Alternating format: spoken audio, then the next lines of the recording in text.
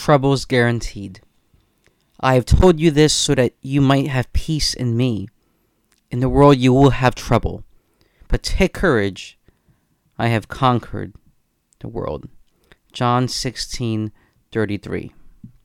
Troubles and hardships are necessary and even unescapable parts of the human life.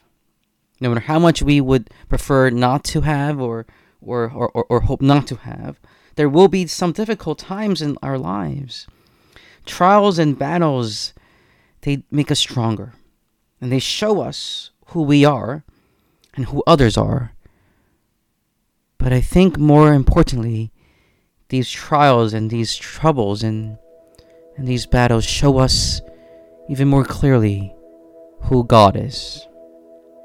Who God is to us, who God is for us, and also who the enemy is. Jesus lived in the world, and through his own life, he tells the disciples, right, that in the world you will have trouble.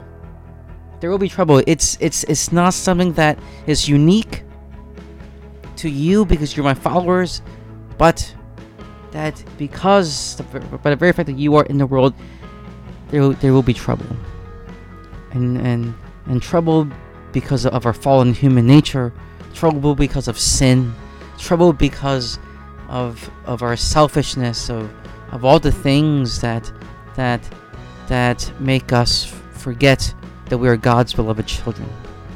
But he assures them, he says that I came to give you peace, so you may have peace in me, and to take courage, because he has conquered the world.